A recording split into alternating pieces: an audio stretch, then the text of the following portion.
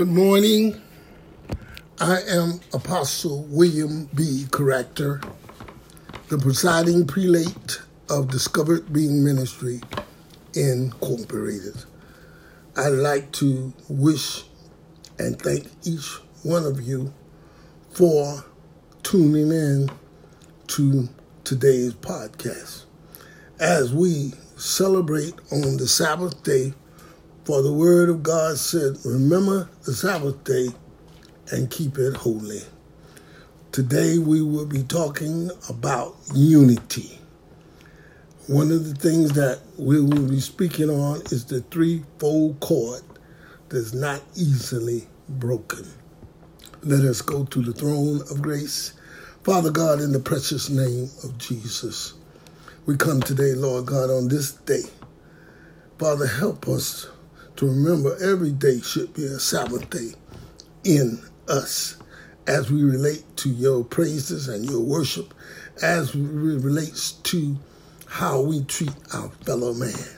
Father, we thank you today that Satan is underneath our feet and that he has a place reserved in hell to be chained for 1,000 years, to be released, and then to return into eternal damnation.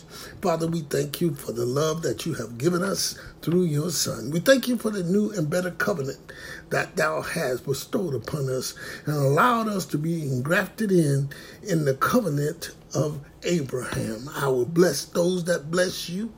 I will curse those that curse you. I will make your name great.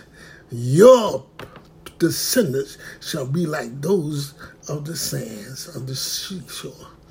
Lord, as we come today, we bind the works of the flesh, our carnal minds, which are enmity against thee, and not subject to the law of God, and indeed cannot be. Father, we thank you, and we praise you today for giving us your word that became flesh and dwelt among us.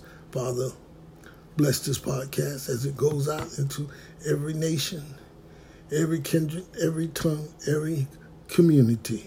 Father God, we ask that it prosper whereunto you are sending it. And we thank you in Jesus' name. We know that in the book of Ecclesiastes, it talks about a threefold cord is not easily broken. We know that that relates to unity. But we're going to talk about how are two better than one, found in Ecclesiastes chapter 4, verse 9. In his pursuit of wisdom and learning, Solomon discovers that a few things in life hold more value or enduring satisfaction than true friendship. In Ecclesiastes chapter 4, verse 9 to 12, Solomon reflects on the importance of companionship and the benefit of the people working together. He began by stating, two are better than one because they have a good return for their labor, found in Ecclesiastes chapter 4, verse 9. Solomon agrees with God that it is not good for the man to be alone, found in Genesis chapter 2, verse 18. Two are better than one in a work setting because a pair of laborers can accomplish more than a person working alone. Difficult jobs become easier with four hands and double strength of the people working together. Even though profits are divided, two laborers have a better return on their efforts. They achieve more than one person alone. Two individuals also bring a more varied skill set to the table and offer different strengths to complement and encourage one another. Two are better than one because if one person falls, the other can reach out and help. But someone who falls alone is in real trouble. It states that in Ecclesiastes chapter 4, verse 10. Sometimes we fall down physically and need help getting up. But the maximum has even greater emotional and spiritual implications. When we stumble in our spiritual walk or downtrodden with emotional burdens, it's vital to have a friend, a mentor who can come alongside us and help us restore us to wholeness in our relationship with God. Apostle Paul told the Galatians, "Dear brothers and sisters, if another believer is overcome by some sin, you who are godly should gently and humbly help that person back onto the right path." Let me give it to you the way we always hear it. If one is overtaken in a fault, let ye that are spiritual restore such a one. Amen. And be careful not to fall into the same temptation yourself.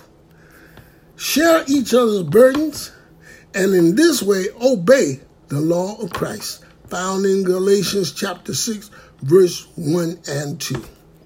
If you ever spent the night out in freezing elements, you know that two are better than one, because the two people lying close together can keep each other warm. Hallelujah. But how can one be warm alone? That's found in Ecclesiastes chapter 4, verse 11. Not only is it harder to stay warm traveling alone at night, but it is more dangerous. A person standing alone can be attacked and defeated, but two can stand back to back and conquer. Three are better, for triple braid cords cannot be easily broken. Found in Ecclesiastes chapter 4, verse 12. We need Christian friends for emotional, practical, and spiritual support through life's hardships. If we nurture relationship with other believers, we will always have someone to help us stay on track and lift us back up when we fall. God's people are not meant to live in isolation, but walk this road together, found in Hebrews chapter 10, verse 25, and Acts chapter 2, verse 44. In the earliest days of the church, Christians worshiped together at the temple each day, met in homes for the Lord's Supper, and shared their meals with great joy and generosity, found in Acts chapter 2, verse 46.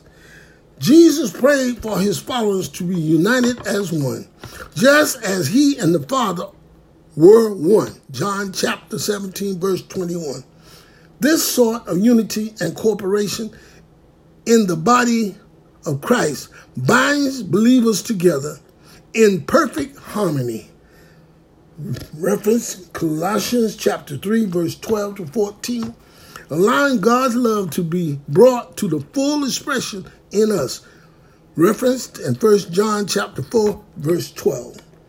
The body of Christ is stronger and more protected as we care one another through the adversities and celebrates life victories together. As we work together and walk together in strength of unity, we accomplish more for God's kingdom, found in John chapter 13, verse 35. When Solomon said, "Two are better than one," he acknowledged that true, godly friends are a comfort in need, a help in trouble, a companion in toil, and a protective guard against danger. Amen. You know, we can do everything together. We play ball together. We run up and down the street, drink together, lie together, do all that kind of stuff. But when it comes to God, it always is a problem. We always have something to say, "Well, Lord, I don't know why this happened to me." Well, I'm telling you why it happened to you. Because number one, you haven't been grounded in Christ. You have not taken on his work nor have you taken on his ways. So what do you expect? There's no unity in sin. Sin shows a separation, as I spoke in the last podcast, about the separation that sin causes and what it causes when it's finished. Death, lust. Sin enters to the world through lust. And when sin is finished, it brings forth death. Let us go on to the second segment of this podcast. What is the importance of Christian unity?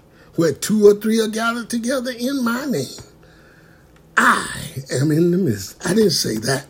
It's written in the book. And if you believe in God, you got to believe in his word. Shortly before he went to the cross, Jesus prayed for unity among his followers. Holy Father, protect them by the power of your name, the name you gave me, so that they may be one as we are one. Found in John chapter 17, verse 11. Later in the same prayer, Jesus asked that all of them may be one. Father, just as you and I in me and I am in you, may they also be in us. Hallelujah.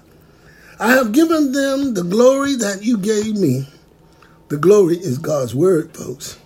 That they may be one as we are one, I in them and you in me, so that they might be brought to complete unity. John chapter 17, verse 21 through 23. Obviously, Christian unity is important to our Lord. Jesus not only prayed for unity, but he gave the reason that Christian unity is important. He asked that all believers may be in the Father and the Son, so that the world may believe that you have sent me. Hallelujah. We are the witnesses. That's why I tell people we are ambassadors. We are to tell it. But however, a lot of us, we are negating our duties. And then Jesus prayed for complete unity so that the world will know that you sent me and have loved them even as you have loved me. Found in verse 23 of John chapter 17. When Christians are united in Christ, the world sees 2 things clearly. Jesus was sent by the Father and loves his church. Boy, when you go in there raising hell in church, you got a problem.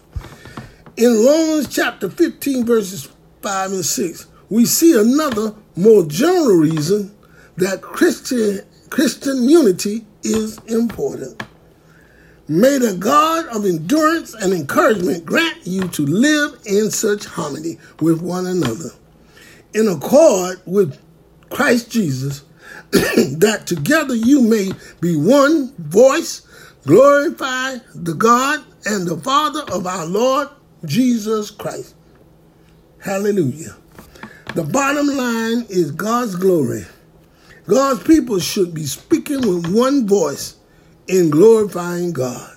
Christian unity comes with Christian maturity, and it is always something that we strive to attain. Apostle Paul instructs us to make every effort to keep the unity of the Spirit through the bond of peace, found in Ephesians chapter 4, verse 3. How is it that every time you go around some people, there's never a peaceful word. There's never anything to do with peace. It's always chaos. But we as Christians, we have been given the weapons to calm that storm, to walk peacefully with all men. Let me continue what I was doing before I get started. Helping us toward that unity are the gifts of the Spirit. You can't do it alone. Your flesh cannot work out Christ's salvation. The Spirit works out the Spirit in you to take control over your flesh and ungodly thoughts and deeds. God has given each Christian different gifts, and their exercise in the edification of the church leads to more and more unity. One purpose of the gift is that we all reach unity in the faith and in the knowledge of the Son of God. Hallelujah. And become mature, attaining to the measure and the fullness of Christ, found in Ephesians chapter 1, verse 13. To promote Christian unity, God presents the church in 1 Corinthians chapter 12, verse 12 through 27 as a living body. Not dead, church. Not dead works, but a living body. The body has many members, each specialized to work to do. But all the parts are united in the head of the body, which is Christ. Hallelujah. Ephesians chapter 4, verse 15. Christians naturally form local communities in which no one needs to rejoice or suffer alone. Romans chapter 12, verse 15. 1 Corinthians chapter 12, verse 26. Christians from many different backgrounds working in unity display the power of the gospel and the universality of the saving message. Galatians chapter 3, verse 26 through 28. Christians bring honor to God's name by pursuing unity in the power of the Holy Spirit, who brings us together as one through faith in Christ. You can't do it no other way. If he don't abide in you and you don't abide in him, you cannot walk this walk and you cannot talk this talk and you cannot produce the works of Christ. Christian unity is virtue, but there are some things that can and should limit unity. We don't pursue unity simply for the sake of unity. It is Christ and his truth that unites us. Hallelujah. Spiritually, we are to separate from professed brothers and sisters in Christ who live in persistent, unrepentant sin. Matthew chapter 18, verse 15 through 17. 1 Corinthians chapter 5, verse 1 and 2. And from those who teach false doctrine, found in referenced in Revelation chapter 2, verse 14 and 15. Watch out for those who cause division and put obstacles in your way, that we are contrary to the teachings you have learned. Keep away from them. Romans chapter 16, verse 17. And as Ephesians chapter 4:13 intimates, we won't reach the full Christian unity until we attain the whole measure of the fullness of Christ. So we probably won't fully realize Christian unity in this world, but we strive for it. The unity of faith in Christ brings and extends God's love on earth and demonstrates the truth of who Jesus is. Unity in the church foreshadows the worship in heaven, where a great multitude from every nation, tribe, people, and language stands before God and cries out with a loud voice, "Salvation belongs to our God, who sits on the throne, and to the Lamb," found in Revelation chapter 7, verse 9 and 10. As we conclude this podcast today, sisters and brothers, we have gone astray in many of our ways, in many of our doctrines, many of our polities in the church. We have gone astray from the true doctrine of Christ. And God says, anybody bring the doctrine that is not like what Christ brought to us, we are not to allow them in our house. We are not to bid them Godspeed. We are not to be partakers of their iniquities, but by doing so, we become a partaker of their evil doings. I come as one that has been in the world. I know what the world has to offer, and that word is simply nothing but death. I ask you in the name of Jesus to remember that where 2 or 3 are gathered together in his name, he would be in the midst. He also said where 2 would agree upon anything on this earth, ask that he may give it to you. We're walking around here now allowing our children to be taken because we don't know how to fight. We're allowing our houses to be infiltrated with sin and all manner of idolatry and harlotry because we don't know the way. Jesus is the way, the truth, and the life. He came that we might have a right. He gave us power over all the power of the enemy. So why are we sitting here allowing this defeated foe, who's Satan, to take our kids, killing them with guns, putting drugs in their bodies, and hoard them in their spirit, and they're going out killing each other. They're going out raping each other. They're going out misleading others. Your life says a lot, sisters and brothers. Your life says a lot to this world on how you live. Not so much your mouth, but how you live and what you project in your community, on your job. I'm not a political man. I don't even deal with politics. I know that there's a government and I have to honor them, but I don't get involved with it. Why? Because I'm under another government. And that's the government of God through Christ Jesus. God bless you. May he smile upon you and give you peace.